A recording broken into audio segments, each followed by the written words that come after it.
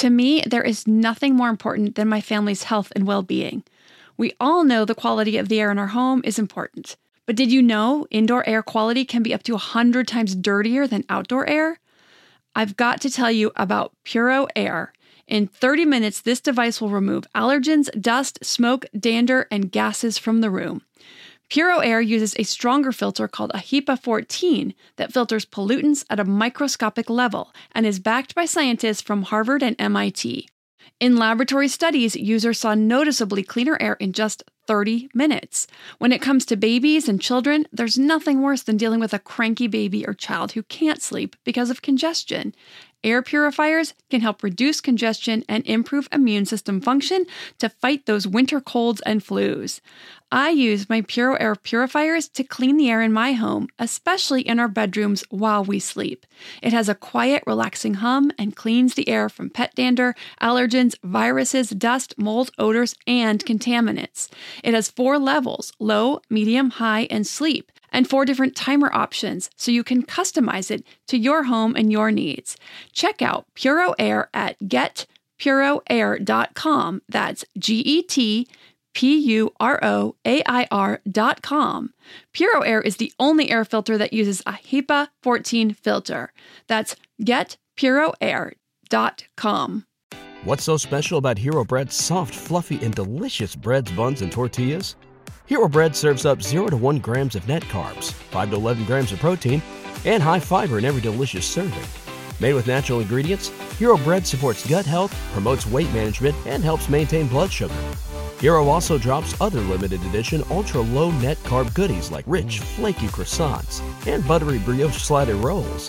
Head to hero.co to shop today. Welcome to the Your Village podcast, Parenting Beyond Discipline. Your Village is the most comprehensive site for evidence-based parenting classes available on demand at yourvillageonline.com. Our 50-plus classes give parents the foundation, steps, and tools for creating strong, healthy relationships with their children, resulting in responsible, cooperative, happy, and successful children and families. My goal is to help parents support their children in finding and reaching their own unique potential. The podcast is a place to learn about all things parenting and get your questions answered. I'm Your Village founder and your host, Erin Royer. Artist and entrepreneur Ariel St. White has reached audiences from more than 30 countries with her unique ideas. Founder of the sexual wellness company My Little Yoni, Ariel partners with top OBGYNs to break down taboos and give parents and kids quality, body-positive education. Her 10-book Sex Ed series has been featured in Entrepreneur and is lauded by parents as a solution to making the talk easier and more approachable. And today, we will be talking about sexuality and sexual concepts in a frank and matter-of-fact manner. So we are here with Ariel St. White, and I'm so excited to have you on the show today to talk with the parents about body-positive messages for our children. So first thing I would love to know is, tell me about your journey. What was your catalyst for wanting to take this on, for helping parents approach this subject of sex and sexuality in a body-positive way with their children? Great question. And first of all, thank you, Erin, for inviting me on to have this conversation. And in terms of the catalyst for taking this subject on, for a number of years, I was in the field of sexual wellness, working with adults, with women, and helping them reclaim pleasure for themselves and really have re-education. So most of us grew up with certain messages around sex and sexuality in our body. Many adult women still struggle to experience pleasure, have a lot of shame or shut down around their bodies.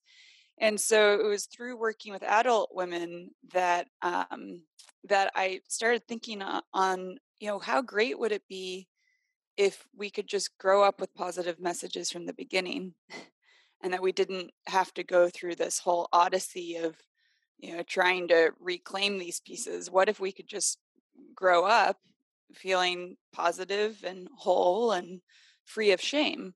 So that was where the initial ideas came from. And then I created My Little Yoni, and My Little Yoni is the world's first vagina superhero, more accurately, vulva superhero.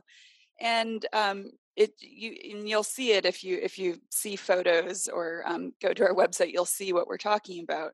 So it's this character that proudly and prominently has the symbol of the vulva right on her face. And part of that is just to smash shame and say, hey, this is a delightful symbol and it's not scary.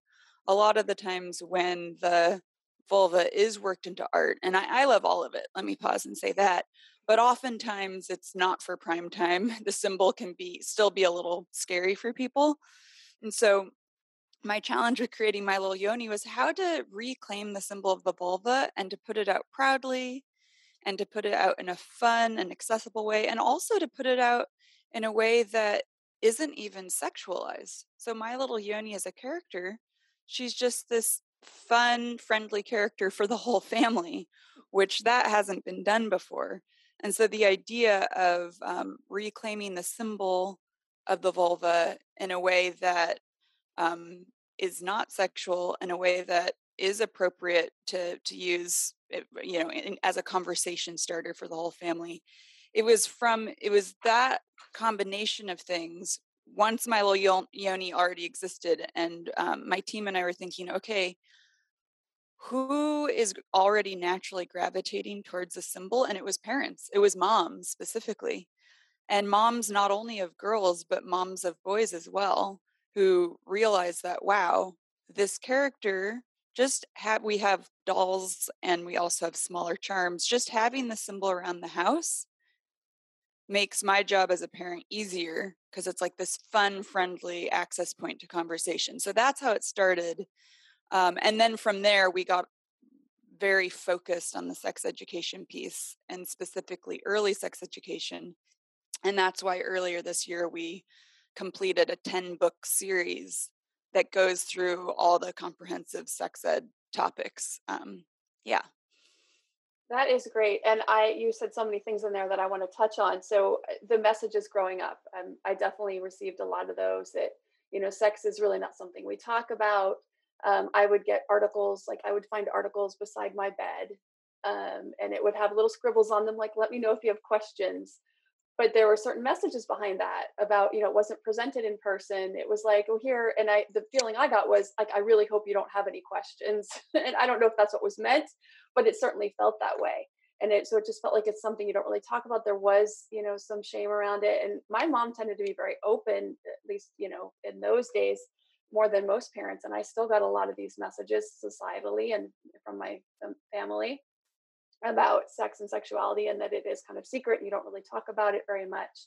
And there was no talk about pleasure, self pleasure, or anything like that for girls. And then the other thing, I have 3 kids and 2 of them are in puberty. And my older son, he talks all about penises all day long. It's hilarious. He thinks it's funny. He'll talk about his body parts. And boys are so open about this. It seems to be so easy for them, and yet girls we don't talk about our parts. And part of me is like, well, is that really appropriate? Is it inappropriate? And it certainly isn't something that should be shaming. But at the same time, I'm like, with my son, I don't quiet him down, but I'm like, okay, Carter, like that's enough. But he thinks it's funny. So there's really, no reason why they can't joke around about it. But it's still some of my own stuff coming up, probably my own discomfort around the subject matter, where it's like, he just wants to talk about penises all the time. Yeah, and you're really landing on something.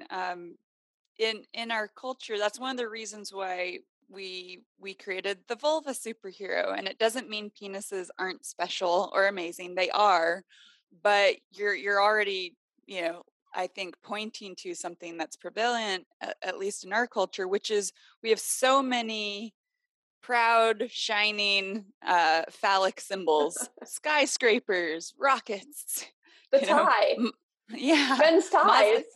right. Yes, I never thought about that one. And so it's like it already is like a proud symbol, versus we don't have many symbols for the vulva, and the vulva, at least, for the last few hundred years, has been shrouded in more secrecy and shame, and don't talk about it. And I'm not sure if you're familiar with Peggy Ornstein's work, Girls and Sex. I highly recommend No. it. Okay. And not just to girl parents, but all parents. I think it really cracks open um, a lot of what we're touching on right now. But in her research, and it gets down to language and how being able to name parts actually, we can't underestimate the power of language, and being able to name parts actually can empower us to have our voice around our body, to have our voice in terms of communicating not just our own pleasure but our boundaries, everything like that. And what she found in her research is that even in more open-minded families, an interesting phenomena happens, which is that um, parents of boys, when they're doing early anatomy, naming your body, this is an example, they say, here's your belly button, here's your penis, here's your knees. And with girls, it'll be something like, here are your shoulders, here's your belly button, here are your knees.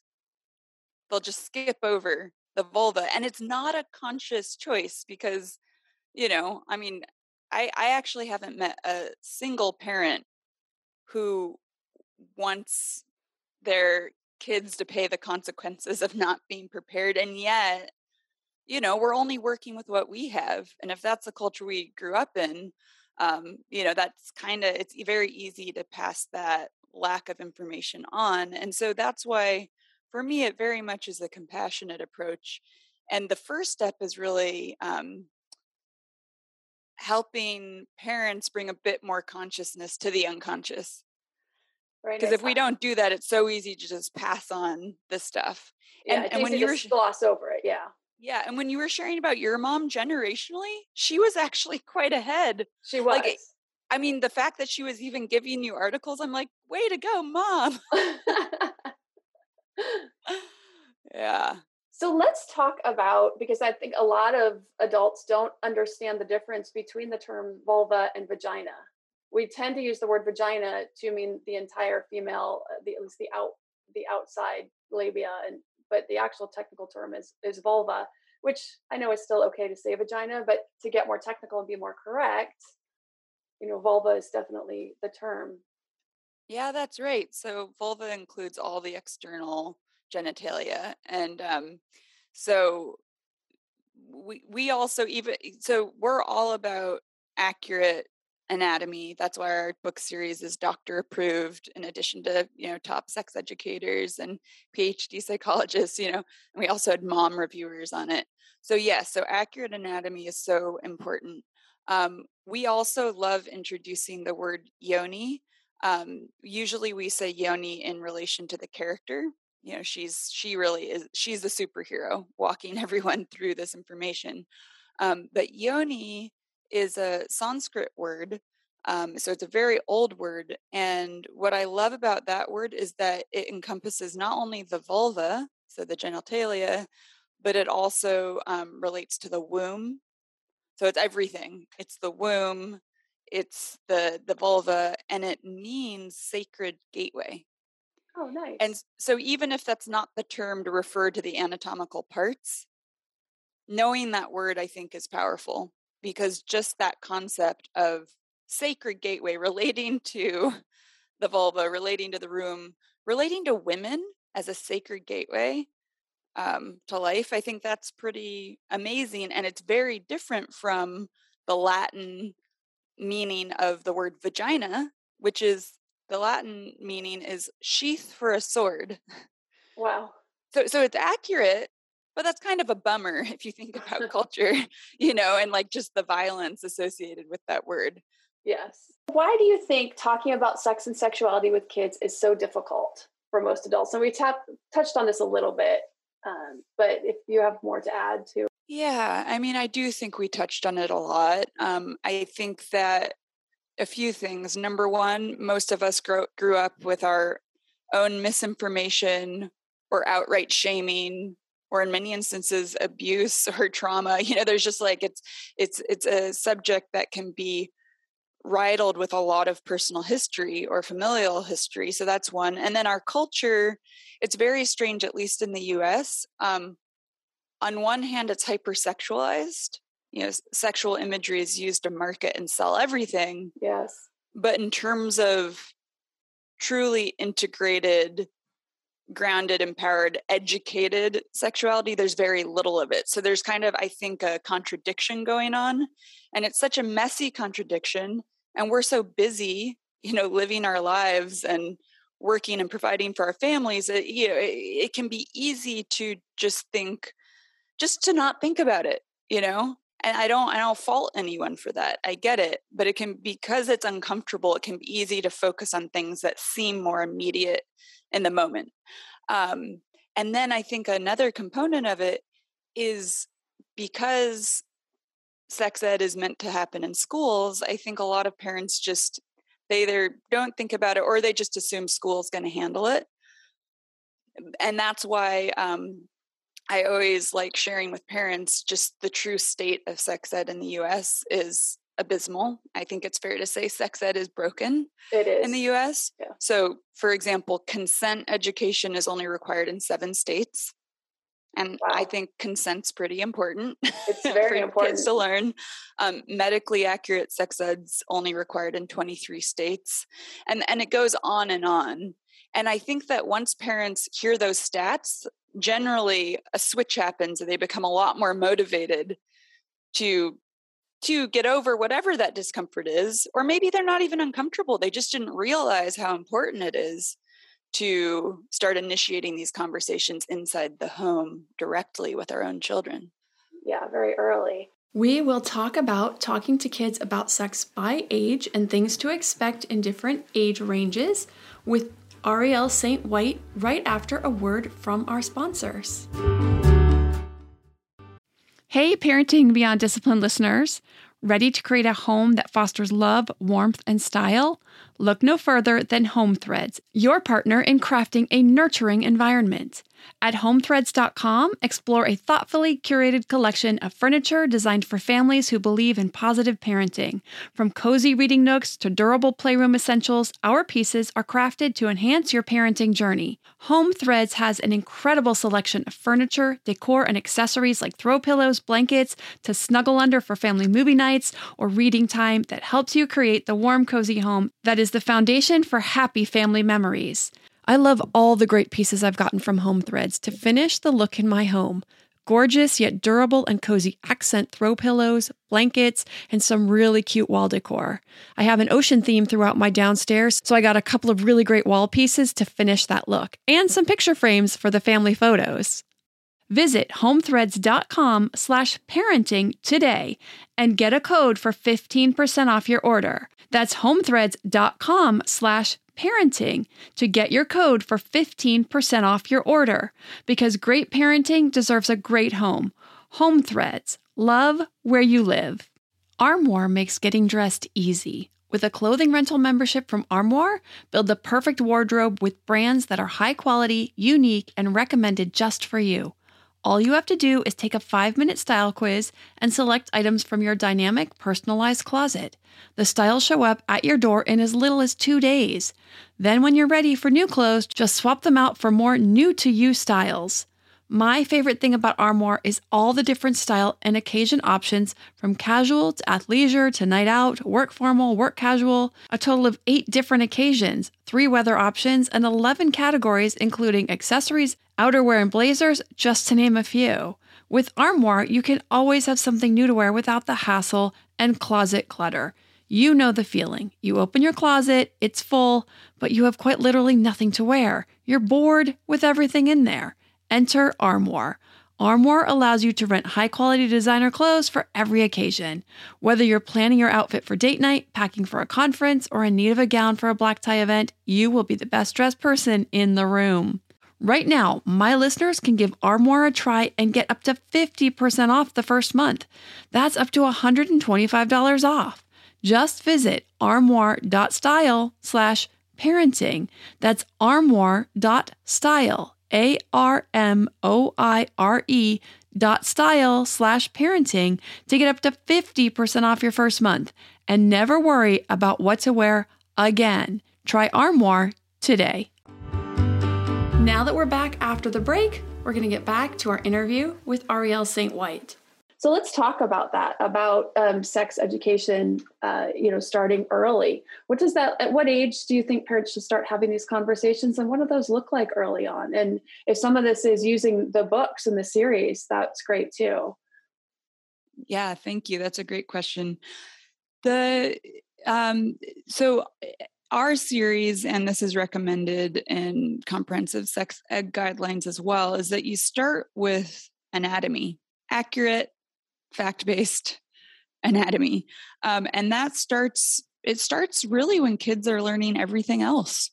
If they're learning about trucks and automobiles and trees and the sun, they should learn about their body parts. And so that's ages 3 onwards.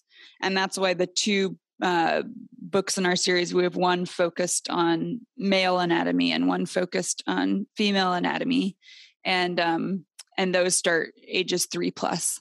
And then moving on from there developmentally, once you know your own body parts, it's good to learn. A lot of kids naturally and developmentally are already, they're just very curious about their bodies. That's like normal and natural. And I'm sure you could speak to that as a mom. What did you notice with your kids? Well, we always used the proper terms and always talked about what their body parts were. And they're very interested, especially boys more than my daughter, because their penis is external. It's just easy for them to find it, and they use it to pee. Like they actually have to hold it or aim it. And so they're just more apt to touch themselves or, pleasure themselves even from an early age, because it's like, oh, this is kind of fun. This feels interesting. So, you have those things going on from a very early age. And the message in our house was usually one of, and it really didn't, it wasn't, I know some parents, like their kids will like constantly be touching themselves, but for us, it was every on occasion, but it was, I know that feels good, but if you want to pleasure yourself, it's best to do that in private. So you're welcome to go in your room, and they usually just stop and go play something else.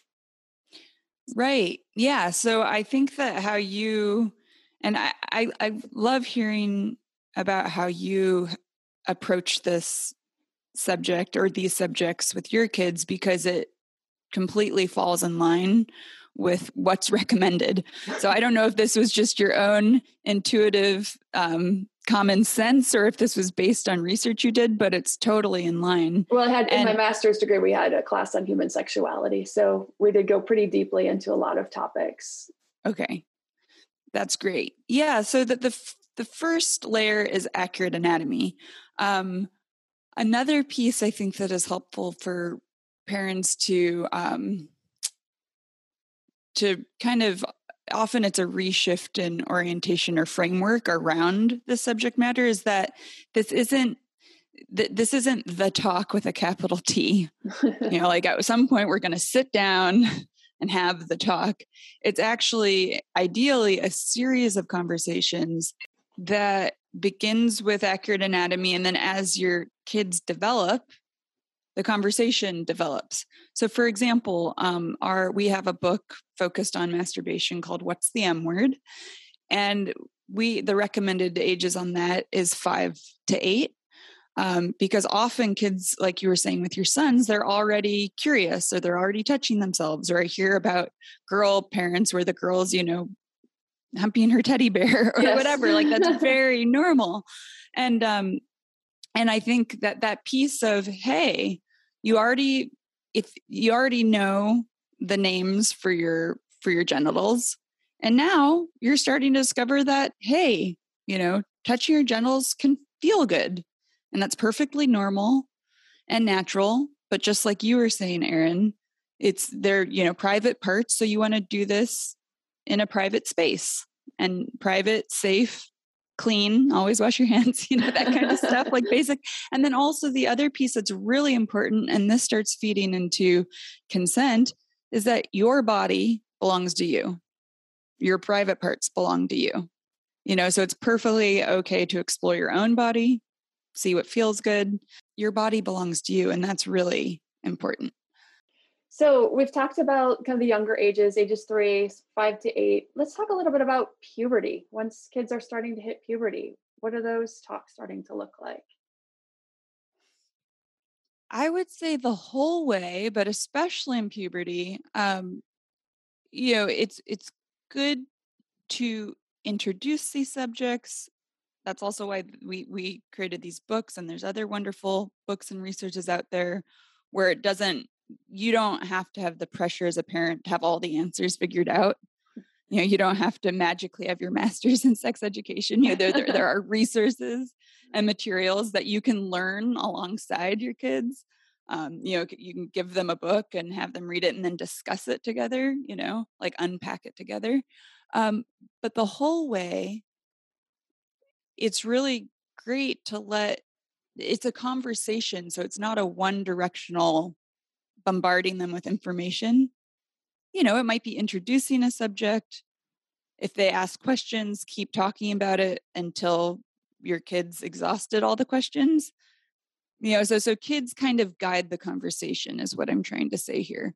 And this is the same. I mean, this happens at 6. Some kids are way more curious and want to know more than others. But this is also true at 12 and 13.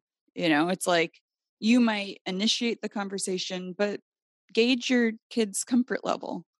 Because while you want to be open, you also don't want to have the experience of offloading so much information that they are tapped out and saying, this is embarrassing.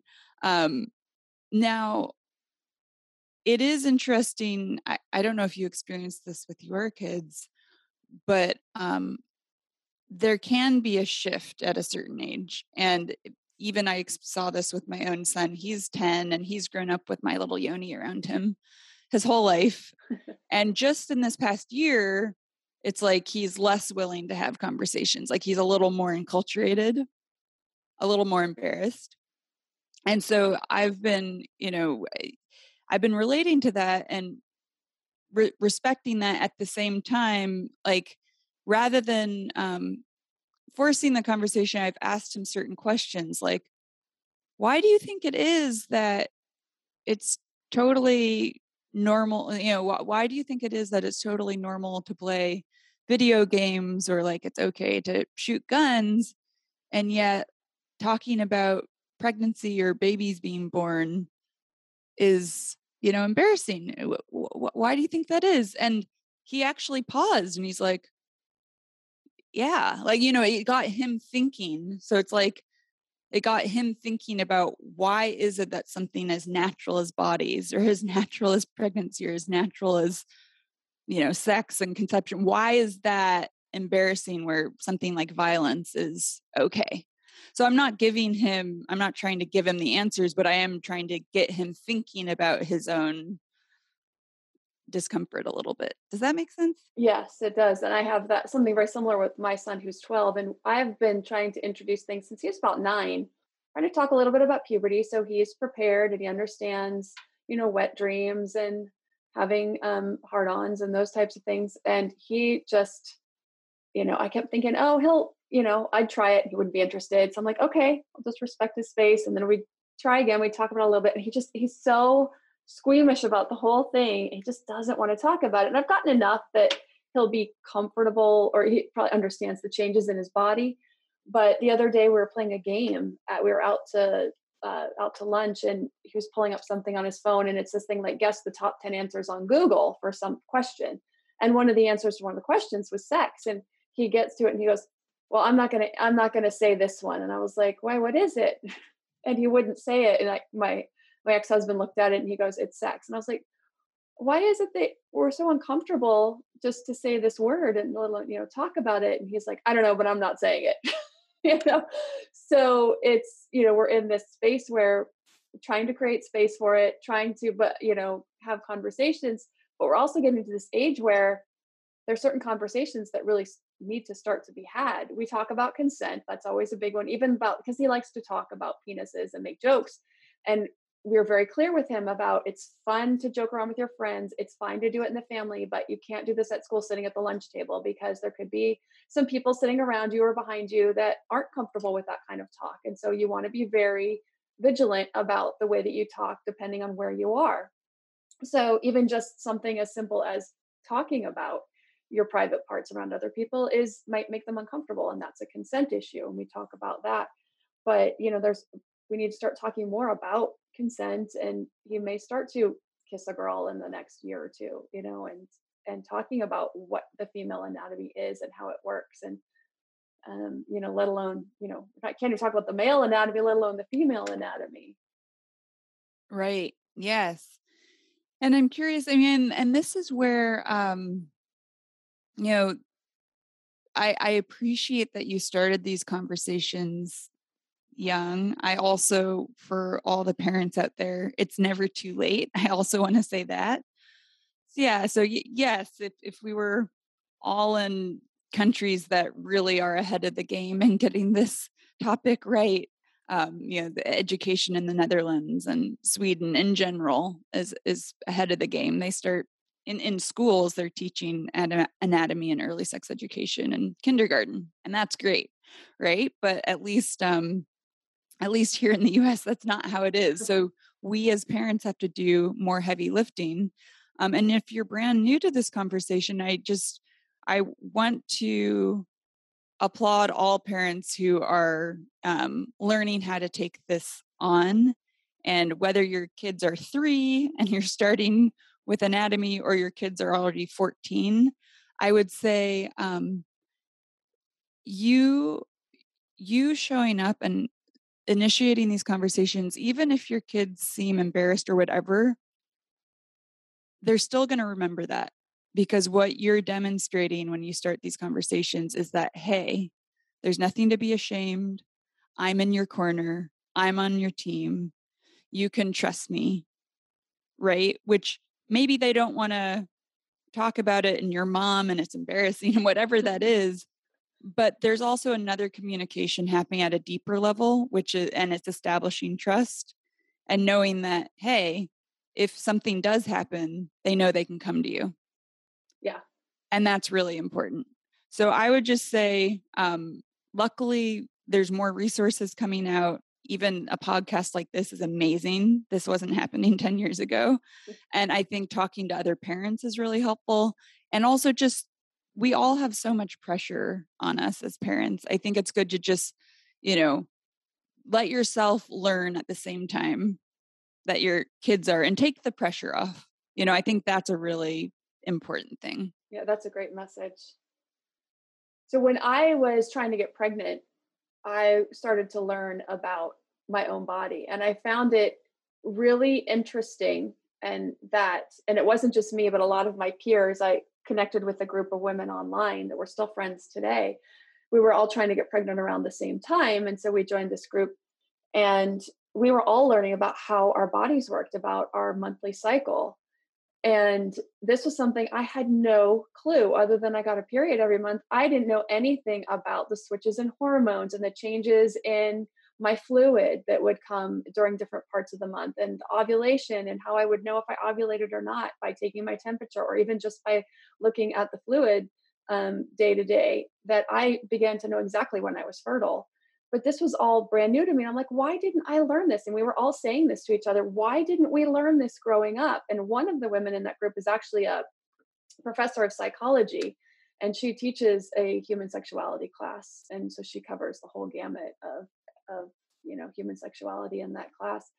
But it's really interesting. And I was like, what? I don't want my daughter growing up and not knowing this information. So, as she gets closer to having her period, once she starts having her period, we're going to have these conversations about exactly the mechanics of her body and how they work. And she came to me just a couple weeks ago, and she noticed a change in her fluid. And she's like, why is it was kind of stringy. And she's like, why is it doing this? And she's not having her period yet. But I'm like, you could be getting a little closer to having your period. And so you're going to start to notice these changes in your fluid throughout the month. And this is totally normal. But she actually noticed. I'm like, I never would have noticed anything like that. Like, I wasn't touching myself. There was too much shame. There was, around all of it. But she's comfortable with her body and noticing things that are just different than they were last week. So I was like, yes, Yes. And there's so much in what you just shared, just in terms of, I think so much of this is about, and I do believe that all parents want this. We want we want our children to have a better time of it than we did on all levels. So, and absolutely that includes our body and sexuality and everything related to that. So to hear that your daughter, number one, feels comfortable coming to you and talking to you, and number two is noticing things that you wouldn't have, and just, you said, I think she feels comfortable in her body, and I mean, that's amazing. That's such a celebration. Yes. Yeah, that we can have those conversations, and that she's very comfortable with her vulva and her vagina and has no problem talking about it and asking questions. She's very open about asking questions, so that one's easier. It's my older son, and I don't know how the younger one will be when he hits puberty, but yes, and with the older son, I'm curious where your husband is with this conversation, if he, or your ex-husband, if he'd have an easier time talking to him about it. Like, I wonder if you could upload, I don't know, your ex with info. He's very comfortable talking about sex, but it's interesting because Carter's actually more comfortable talking to me, because I've always said, if you have questions, you can come to me, you can go to your dad, if you're more comfortable with your dad. He's like, no, I'm more comfortable with you. And I'm like, great. Okay, well, that's fine too. I'm like, I'm totally fine with it. But, as a male, he can probably answer more of your questions about what it feels like to be a male in puberty or what's going on with your body. But I'm always here, and I will always look things up if I don't know. But he's just not comfortable with anyone right now. So, but I do want him to learn from us, and not from, amorphously from, hearing conversations in the lunchroom or seeing some video on a friend's phone or something. My suspicion is that more's getting through to him than he's letting on. It could be, and especially that it's an ongoing conversation, and that you're not being discouraged, right? And that you're finding different approaches. Yeah. I think there's a lot to be taken away from what you're sharing around that. It's like, just because they seem embarrassed doesn't mean that you stop having the conversation entirely. Very true. Very good. Yeah. And then one thing on the period conversation, because we touched on it a bit for girls, I think it's really important for boys to learn about it too. So we have a book, it's called Power of Periods, and it's for girls, but we also have boy moms buying it for their sons, because they're like, hey, we don't want this onus to just be on women, and we don't want boys saying silly things when they're older, like, oh, are you on your period? Just, I think we don't realize how offhand comments like that can sting, can be shaming without even necessarily meaning to be. So, our male anatomy book, we want girls to learn about that, and our girl anatomy book, we want boys to learn about that, and Power of Periods, we want everyone to learn about that. And then we also have a book, Breaking the Binary, which we want everyone to learn about that too, for example. Like, in other words, I think there's so much range of experience. Obviously, sexual orientation, that starts coming online a little bit later, but there's no reason not to learn about a whole spectrum of experiences, even if it's never going to be your experience. That's part of education. And it's also part of just being a more whole, compassionate person. Thank you so much for coming on and sharing all this information. Very, very important information for all of us parents, for kids, whether they're toddlers or you've got tweens and teens going through puberty. These are really, really important conversations to be having all the way along. So, Ariel, if you could tell everyone where to find you and where to get the book series, where they can find that, and anything else about that you'd like to tell the audience about your work and where to find it. Thank you, Erin. Yeah, so you can always follow along. We post a lot of free content and tips on our Instagram, which is at My Little Yoni. That's MYLITTLEYONI. So that's our Instagram, My Little Yoni. And then mylittleyoni.com is where we sell the book series. And we're very focused on nonprofit activities. So every book series we sell, we donate a book, and we're focused on getting this information out as freely and widely as possible to families all over the country. Great. So the best place to find the books on your website? Yes, mylittleyoni.com is where you can find all the books. Great. Yeah. Well, thank you so much for being here. This was great. Thank you so much for having me on. And I love what you're doing and the community of parents you've built. And thank you for doing what you do. Yeah, thank you. Next week, we will get back to answering parenting questions. If you have a question you'd like answered, send an email to podcast@yourvillageonline.com. Thanks for listening, and see you next week. At Parker, our purpose is simple. We want to make the world a better place by working more efficiently, by using more sustainable practices, by developing better technologies. We keep moving forward. With each new idea, innovation, and partnership, we're one step closer to fulfilling our purpose every single day. To find out more, visit parker.com/purpose. Parker, engineering your success. Say goodbye to your credit card rewards. Greedy corporate mega stores, led by Walmart and Target, are pushing for a law in Congress to take away your hard-earned cash back and travel points to line their pockets. The Durbin-Marshall credit card bill would enact harmful credit card routing mandates that would end credit card rewards as we know it. If you love your credit card rewards, tell your lawmakers, hands off my rewards. Tell them to oppose the Durbin-Marshall credit card bill.